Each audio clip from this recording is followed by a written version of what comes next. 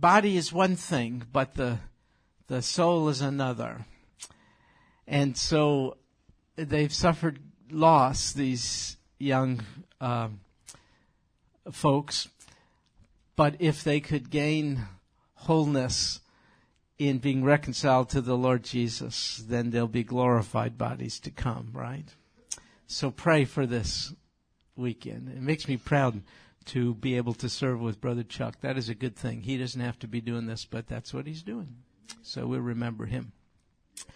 Well, we are in Jeremiah chapter 25, and just a word to give you in advance, we'll not finish it today. I'm on next week as well, and I want to stretch it so I don't have to study next week. Might as well be honest.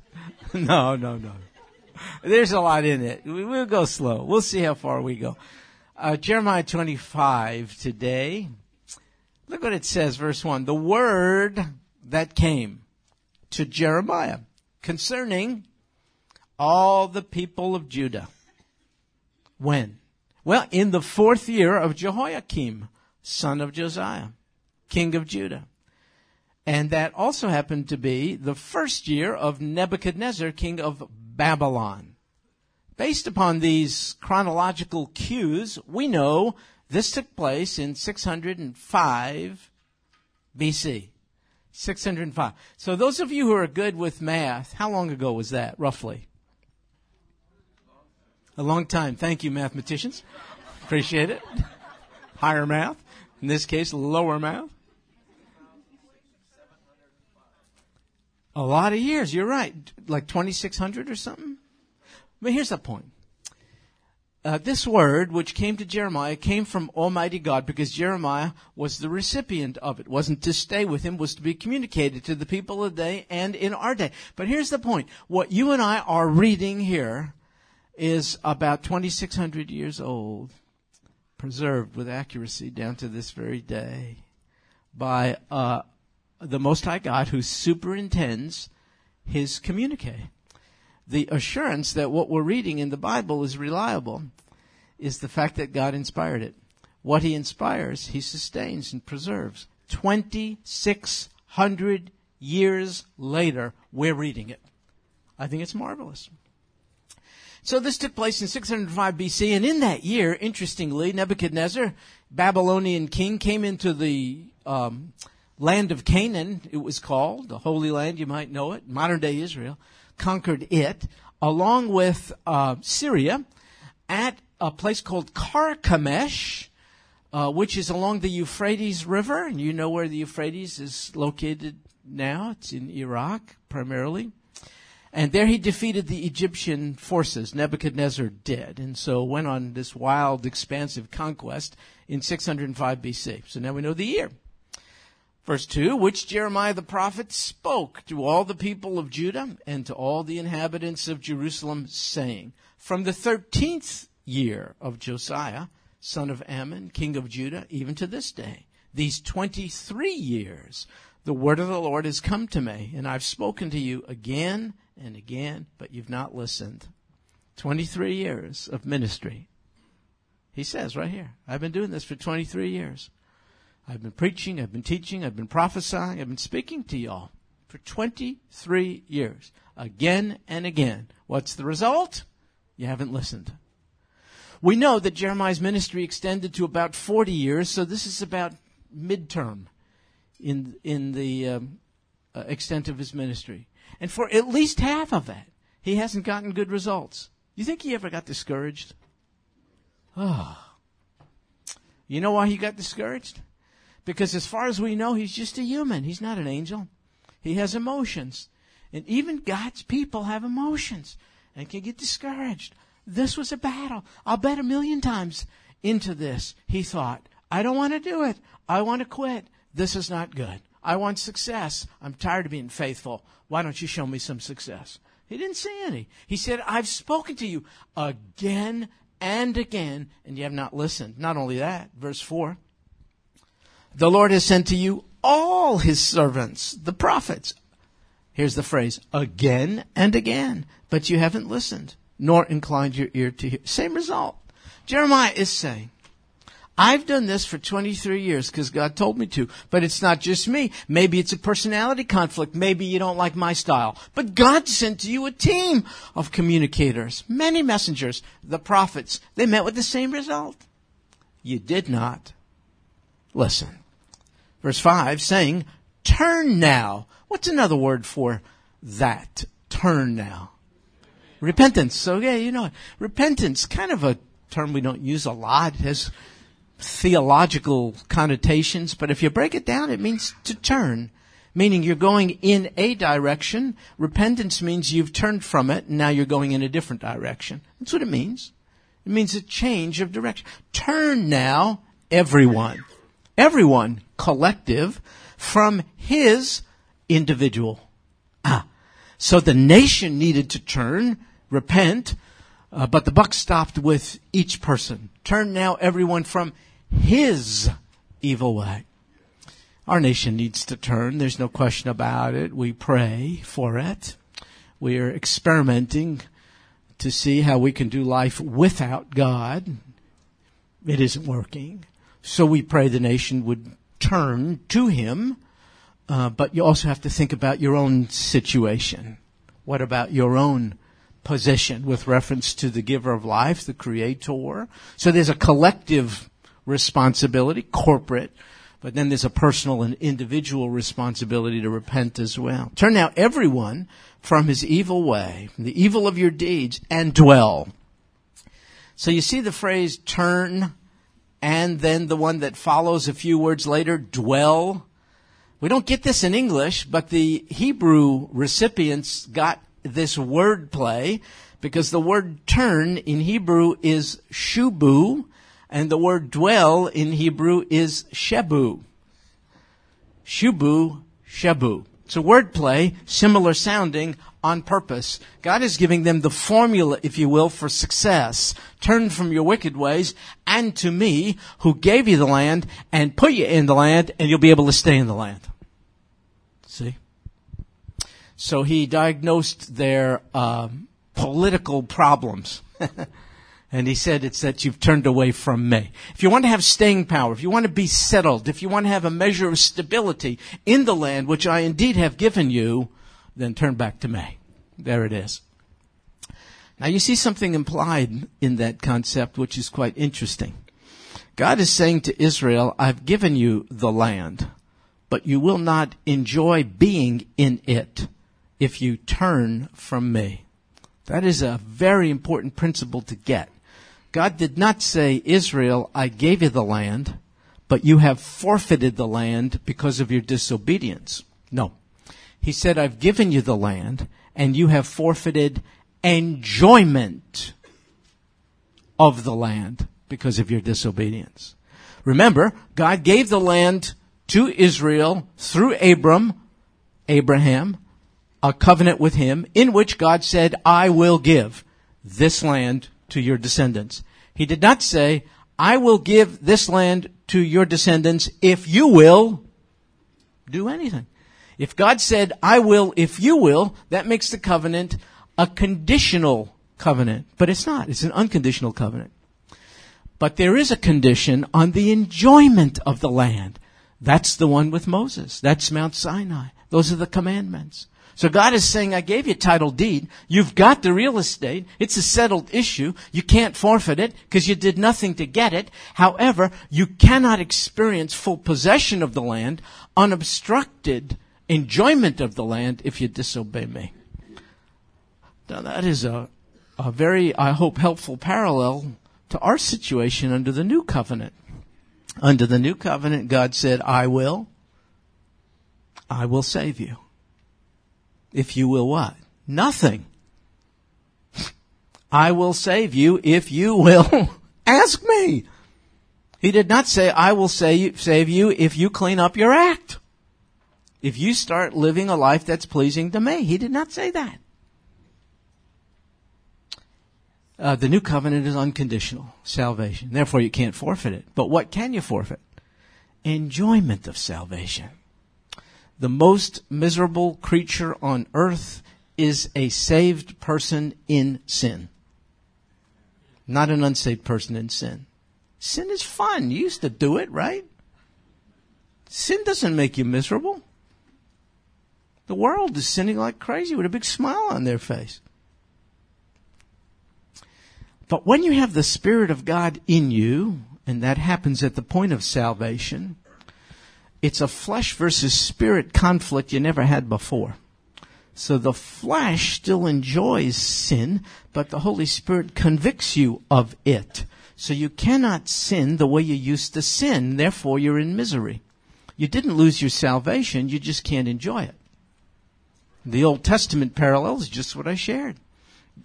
God delivered them from Egypt and put them in a place. They didn't do anything to deserve it.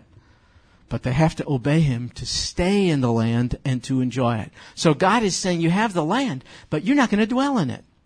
And in fact, God's going to use, you'll see, Nebuchadnezzar, king of the Babylonians, to remove Israel from the land for how many years? Do you know in this context? 70 years. So be careful. It's not permanent. It's temporary. 70 years is not forever, right? 70 years is simply one more than 69, one less than 71. Be careful, because some people say God has absolutely rejected Israel and canceled out His promises to her because of her disobedience. No, He only said, I will remove you if you don't repent for a certain period of time. You want to know the proof that He's kept His word to Israel? 1948. If you have another explanation for how they ended up back in the land, I'd like to know about it. Okay, so anyway, there you have it right there. Now verse 6. And do not go after other gods to serve them and to worship them, and do not provoke me to anger with the work of your hands, and I'll do you no harm. Yet you have not listened to me, declares the Lord, in order that you might provoke me to anger with the work of your hands to your own harm. Therefore, thus says the Lord of hosts, because you have not obeyed my words, behold, I will send and take all the families of the north. You'll see in this context, it's the Babylonians. I will take all of the families of the north, declares the Lord, and I will send to Nebuchadnezzar, king of Babylon. Wait a second, I must have a misprint. What does your Bible say after king of Babylon? Mine does too. Is that a misprint? King of Babylon, my servant? So did Nebuchadnezzar repent? Did he turn to the true God? Did he say, I'll no longer be an idolater? Did he bow before the God of Abraham, Isaac, and Jacob? Did he say he's sorry for his sinful ways? So what do you mean? God calls Nebuchadnezzar one of the most ferocious, hostile, godless, hard-hearted, ravenous, narcissistic, egomaniacal political leaders known to humankind. God calls him my servant. Can you please explain that to me? Yes, ma'am.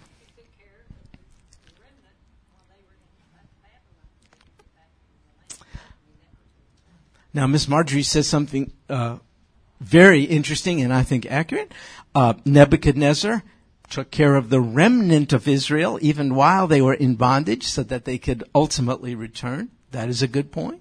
Charles?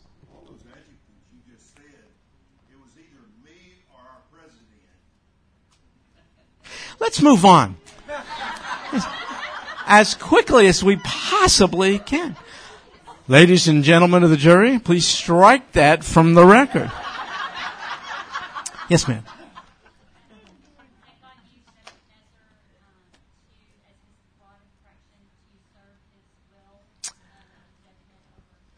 Yes, God used Nebuchadnezzar as his, tell me if I get this right, as his rod of protection, correction, to serve as his instrument of discipline and judgment with regard to wayward Israel. That is interesting. Do you mean to tell me that this God you speak of has the capacity to make use even of an ungodly character like Nebuchadnezzar? So if you believe that, what's another way to put that? It's an attribute of God. God is sovereign. Now you just found out what sovereignty is. God is sovereign. meaning he's the Most High, meaning the world is divided up by people in leadership, authority figures, and all the rest. But the most authoritative is Almighty God. Donnie?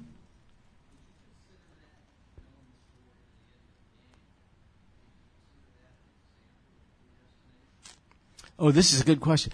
Don is asking, knowing what happened in the book of Daniel, is this an example of predestination? I think the answer is yes. But not predestination in the mechanical sense, meaning that human free will has been ruled out. Predestination in this sense, based on God's foreknowledge, he constructed a plan in keeping with the decisions he knows Nebuchadnezzar would make. So he didn't decree what Nebuchadnezzar would do against Nebuchadnezzar's will. Otherwise, how could Nebuchadnezzar be held responsible? He, who is not bound by time, he sees the end from the beginning, knew Nebuchadnezzar would harden his heart. And in keeping with it, God hardened his heart. You see? Did the same thing with Pharaoh. He knew how Pharaoh would respond in the face of the commandments. So every time in Exodus where it says God hardened Pharaoh's heart, it also says Pharaoh hardened his heart. Yeah. And I think that somebody have something over here, or are you disgusted because I left out this section? These are the cheap seats, folks. Look at here. Look here. This is important.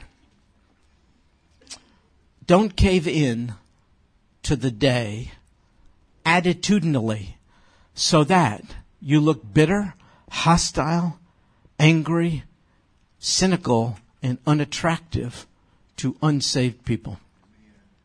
You may be disenchanted by the direction of the nation and of the nations.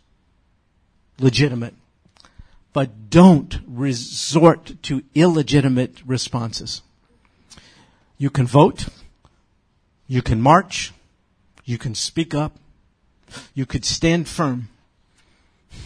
You can't be disrespectful. You can't be embittered.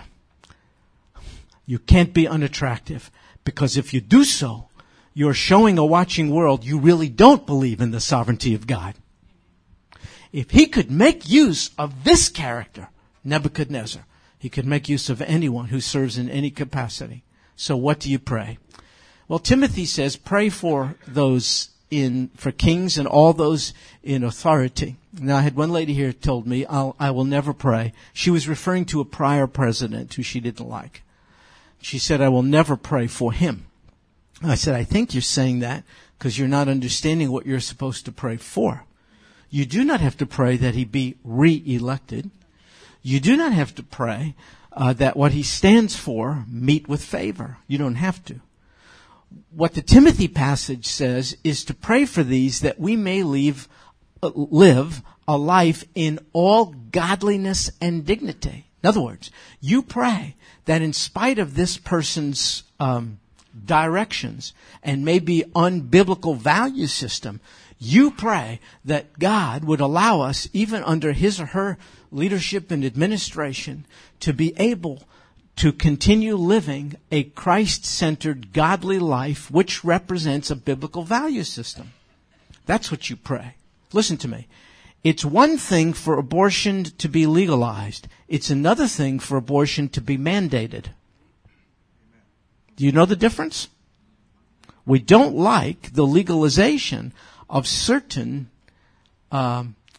activity which we find contrary to the Scriptures. But that's a far cry from being forced by the government to participate in those practices. Now, we could be. Other people in other countries are forced to do things like that. China, for instance. So what we want to pray is, oh God, I pray that this person, even while in his or her position of leadership, would come to know you. I hope you pray for the salvation of those in high positions. Oh God, under the stress of it all, I pray this person would come to be emptied of self and hear from good counselors who lead this person to you. But then you pray, but if this person is not going to yield to you, then I pray at least that you would so make use of this person as your servant so that your kind intentions your intentions to save, your redemptive purposes, your values are still allowed to be practiced by your people in this country. That's what you pray. So for a lady to say, I will not pray for the president, tells me she's just crossed the line from the distinctive Christian response to those in authority. You and I have to find out what is the distinctive Christian response to everything. What's the distinctive Christian response to the lottery? What's the distinctive Christian response to finances? What's the distinctive Christian response to marriage, to child rearing, to economics, to recreational pursuits? There is a distinctive Christian response to everything. Ask the question, what is the distinctive Christian response to those in authority?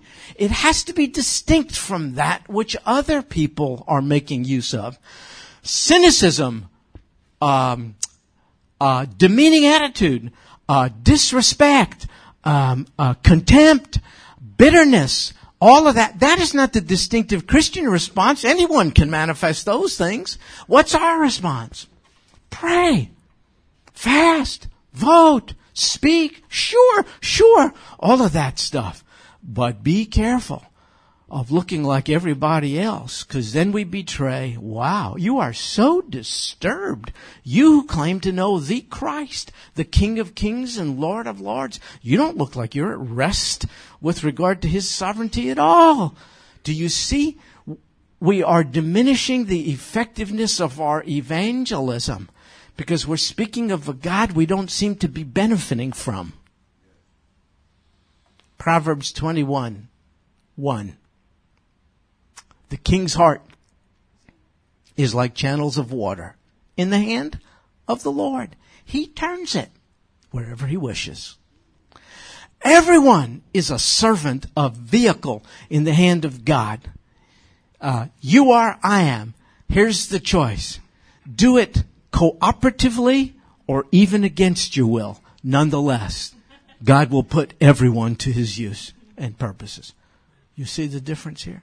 So this helps me to sleep at night. You get upset with evil, with wrongdoing, and all the rest. But so live that people say, yet you're at peace. Somehow you have peace in this economic environment, in this housing environment. Yet somehow you have peace. Somehow you seem to have something I don't have.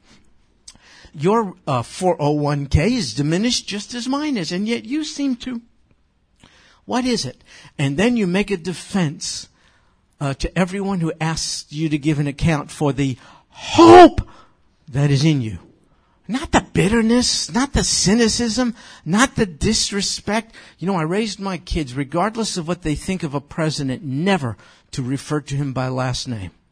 It is president and whoever the president happens to be. I don't have to respect a person's position, but if I show disrespect to the office, I am showing disrespect to the God who created government. Do you know that? It's an agent in God's hand. He can make use of it. If He could make use of Nebuchadnezzar and the Babylonians, good night. He could make use of even those who are in a different political party than the one you affiliate with. Okay, sovereignty of God. King of Babylon, my servant. We're back in the middle of verse 9. I'll bring them against this land and against its inhabitants, against all these nations round about, and I'll utterly destroy them. I'll make them a horror, a hissing, an everlasting desolation. Moreover, I will take from them the voice of joy, the voice of gladness, the voice of the bridegroom, and the voice of the bride, the sound of millstones and the light of the lamp. This whole land will be a desolation and a horror, and these nations will serve the king of Babylon how many years? Why 70? Oh, Miss Marjorie, I am glad you're here. Wow. Right on target. Did you hear what Miss Marjorie said? Okay, good. Then I won't tell you. Oh! This is wonderful, lady. Oh, that is really good. That is really good. Miss Marjorie, I don't like it when you know more stuff than me. Did I ever tell you that? Look at here. Let me explain something to you. The 70 years of exile, Babylonian captivity, is not arbitrary. It could say 60 years. It could say 80 years. It could say 74 years. It could say 15 years. You know, God doesn't do anything arbitrarily. 70 years of captivity. And let me tell you why. Miss Marjorie got it right. Can you turn with me to Leviticus, of all places, chapter 25? Leviticus 25. And when you're going there, let me just mention to you, when God called Moses up on Mount Sinai to get the 10 Commandments, he gave him other stuff too. Here he gave him some directions for the use of the land. Interestingly, the land. Leviticus 25, take a look at verses 1 to 5. The Lord then spoke to Moses, at Mount Sinai, saying, "Speak to the sons of Israel and say to them, when you come into the land which I shall give you, then the land shall have a Sabbath to the Lord. 6 years you shall sow your field, 6 years you shall prune your vineyard and gather in its crop, but during the 7th year the land shall have a Sabbath rest, a Sabbath to the Lord. You shall not sow your field nor prune your vineyard. Your harvests after growth you shall not reap, and your grapes of untrimmed vines you shall not gather. The land shall have a sabbatical year." When you think of the Sabbath, you think of the 7th day on which God rested, but don't limit it to that. Sabbath means rest. And so what God said to an agricultural people, work the land for 6 years. Do not work it on the 7th. Oh, do activities of daily living. However, restrain yourself from this commitment to the same agricultural fervor in the 7th year that you put into the land the first 6. Why? If you give the land a rest, you're giving your animals a rest. If you give the land and your animals a rest, you're giving yourself a rest. And God is saying to a people previously enslaved, I'm giving you, a previously enslaved people, permission to rest. No enslaved people ever got a day off. Slaves don't get a vacation day. The master doesn't give you a break. You don't have that program. God is saying you're not a slave people anymore. Forget about all that. Live like a free people. How do you live now? No longer as a slave people, but as a people utterly dependent on me. I'm your new master, but I will never exploit you or abuse you. So Israel worked really, really, really, really hard at doing nothing in the 7th year. You think that's easy to do? It's not. Enter into Sabbath rest in the 7th year. Leave the land alone. Leave the animals alone. Leave it alone. Rest. But then what question do you think the Israelites would ask? But how are we going to eat? They'd ask the same question. You know, if I don't burn myself out, if I don't work hard, it's the same stuff we have. Who's going to provide for me? Who's going to take care of me? Here's the answer. Same chapter, Leviticus 25, verse 18 and on. Leviticus 25, 18 and on. In anticipation of their question, here's what God says. You shall thus observe my statutes and keep my judgments, so as to carry them out that you may live securely on the land. Then the land will yield its produce so that you can eat your fill and live securely on it. But if you say, what are we going to eat on the 7th year if we do not sow or gather in our crops? Then I will so order my blessing for you in the 6th year that it will bring forth the crop for 3 years. You know what God said? Israel, legitimate question. Who's going to take care of us? Here's the answer. Me. In fact, I'm going to so take care of you that I'm going to give you threefold what you need. So that in the 6th year, you're going to have enough not only for the 6th year, but also for the 7th and the 8th as well. Now, what's this about? Is it just the environment? Yeah, it's about the environment.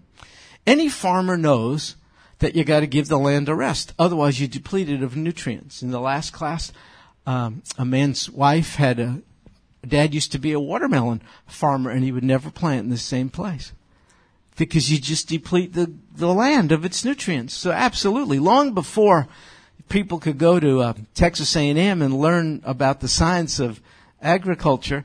God knows about these things. So he gave this as an agricultural truth. Give the land a break because it'll actually yield more for you after you do it. But there's more at stake than just environmentalism.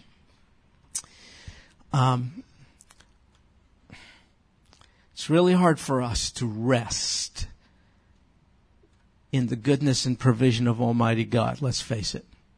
It just is. So saved people seem still to be working for their salvation. It's interesting to me. I do, you do. Saved. But we still seem to be doubtful about God's favor. We still seem to be wanting to jump through his hoops so as to win his positive regard, even though he demonstrated it to us. And we surely, even as Christian people, seem to think if we don't take care of ourselves, who's going to? Even from a material point of view, it's a day of interesting employment and economic horizon in which we, in real estate, realities, and so we wonder, what's going to happen to me? Who's going to provide for me? Please don't misunderstand. Those are normal, understandable things. But we got to move past it really, really, really quick and say, you are. You didn't bring me this far to abandon me in the desert. You took me. I was a person in bondage. You freed me from a cruel taskmaster. Sin, its penalty, its empowerment. One day, its very presence. You're bringing me into a land of promise. You are my provider. I am your responsibility. So the writer of Hebrews, whoever it is, says, labor so as to enter into Sabbath rest. Isn't that a bit of an irony? The imperative there is work hard at resting. You would think that we would just be glad to rest. No. It's called human pride and arrogance, self-sufficiency, and mainly it's called distrust of the provider. So if I don't burn myself out, worry myself out, depress myself out, if I don't stay up all night worrying about, if I don't stay on duty, if I don't stress out, strain, if I don't trust God to meet my needs. Let's face it. That's the way it is. So it isn't about the land. Everything God brings our way is about an enhancement of our dependence on him. Unemployment, downturn in the economy, foreclosure on a house, health problems, loss of a loved one. Everything is designed this side of heaven to enhance our sense of dependence on him. Why? Because he knows that's a safe place. And he knows he'll come through. He wants us to cling to him for blessing. He wants us to say, oh God, I'm dependent on you and I will not let you go until you provide for me. That's exactly where he wants to be. And so the pains of life cause us to cling to him like never before. So he said, exercise this discipline, Israel. Stop working during this sabbatical year and start trusting me. Watch me come through for you. Could I tell you something sad? We have absolutely no historical record that Israel ever did it. None. As a result, we read this, and it is in 2 Chronicles 36, verses 20 and 21. 2 Chronicles 36. The Chronicles are a kind of a history of Israel. Look what it says. 2 Chronicles 36, verses 20 and 21. Those who had escaped from the sword. That's a reference to the conquest by the Babylonians. Those who had escaped from the sword, they weren't killed. He, Nebuchadnezzar, carried away to Babylon. That's a reference to the exile. And they were servants to him and to his sons until the rule of the kingdom of Persia. We know historically that the Babylonian Empire was replaced by the Medo-Persian Empire. The Bible is historically accurate. They were servants to him, the Jews were servants to him, Nebuchadnezzar, and to his sons until the rule of the king of Persia. That's Cyrus. to fulfill the word of the Lord, notice, by the mouth of Jeremiah. What word of the Lord through Jeremiah? The very word we're reading here in Jeremiah chapter 25. What's the word? Until the land had enjoyed its Sabbaths, all the days of its desolation, it kept Sabbath until 70 years were complete. Here's the deal. If Israel went into bondage for 7 years so that the land in their absence could finally enjoy 70 years of Sabbath rest, then we know 70 times 7, they were supposed to have a sabbatical year every 7 years. If it's 70 years of Sabbath, 70 times 7, as Miss Marjorie said, is 490 years. Meaning, from the time God gave this directive to Moses on Mount Sinai to the time when the Israelites were carried off into Babylonian captivity was 490 years. Your God is sovereign over history, over time. He takes His word seriously. There is a consequence for disobeying it. He's very detail-oriented. He's not forgetful. He counts, He numbers, He names, He's aware. He is not an absentee landlord. He is Emmanuel, God with us. When we're up, when we're down.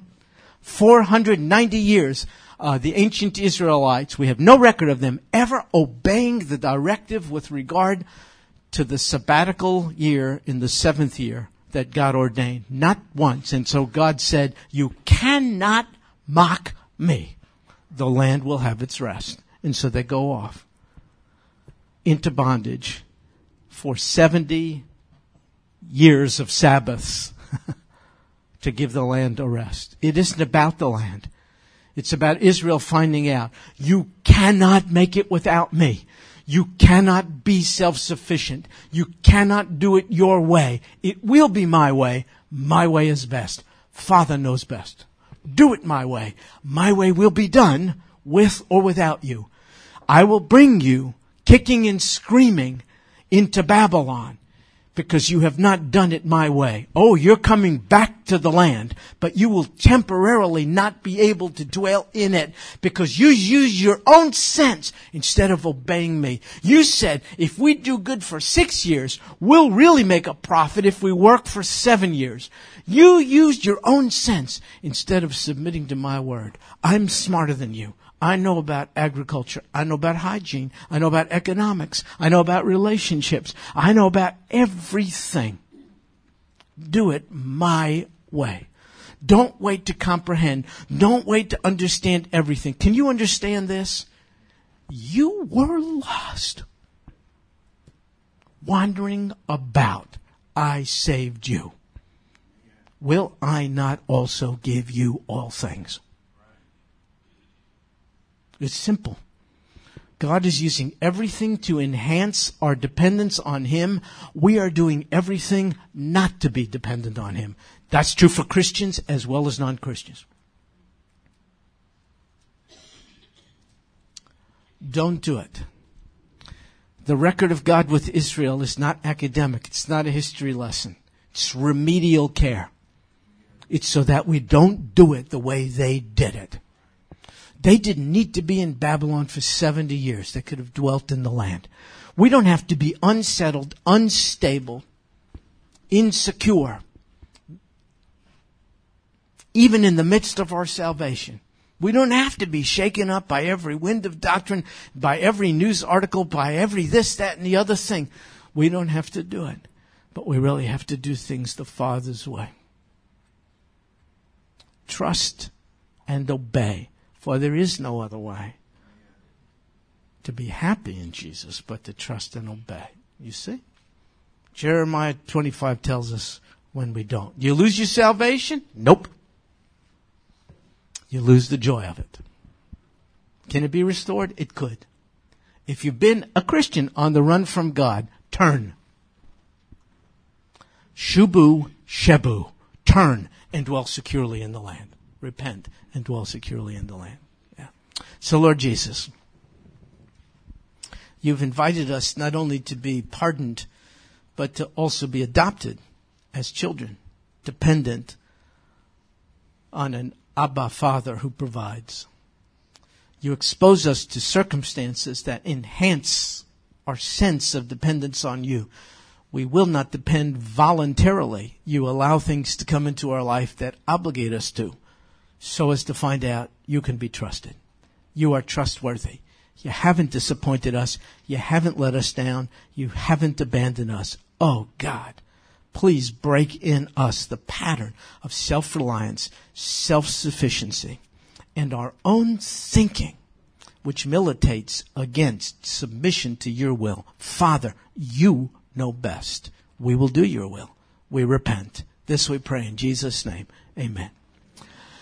Blessings to you folks. Lord willing, we'll pick up next week where we left off this week.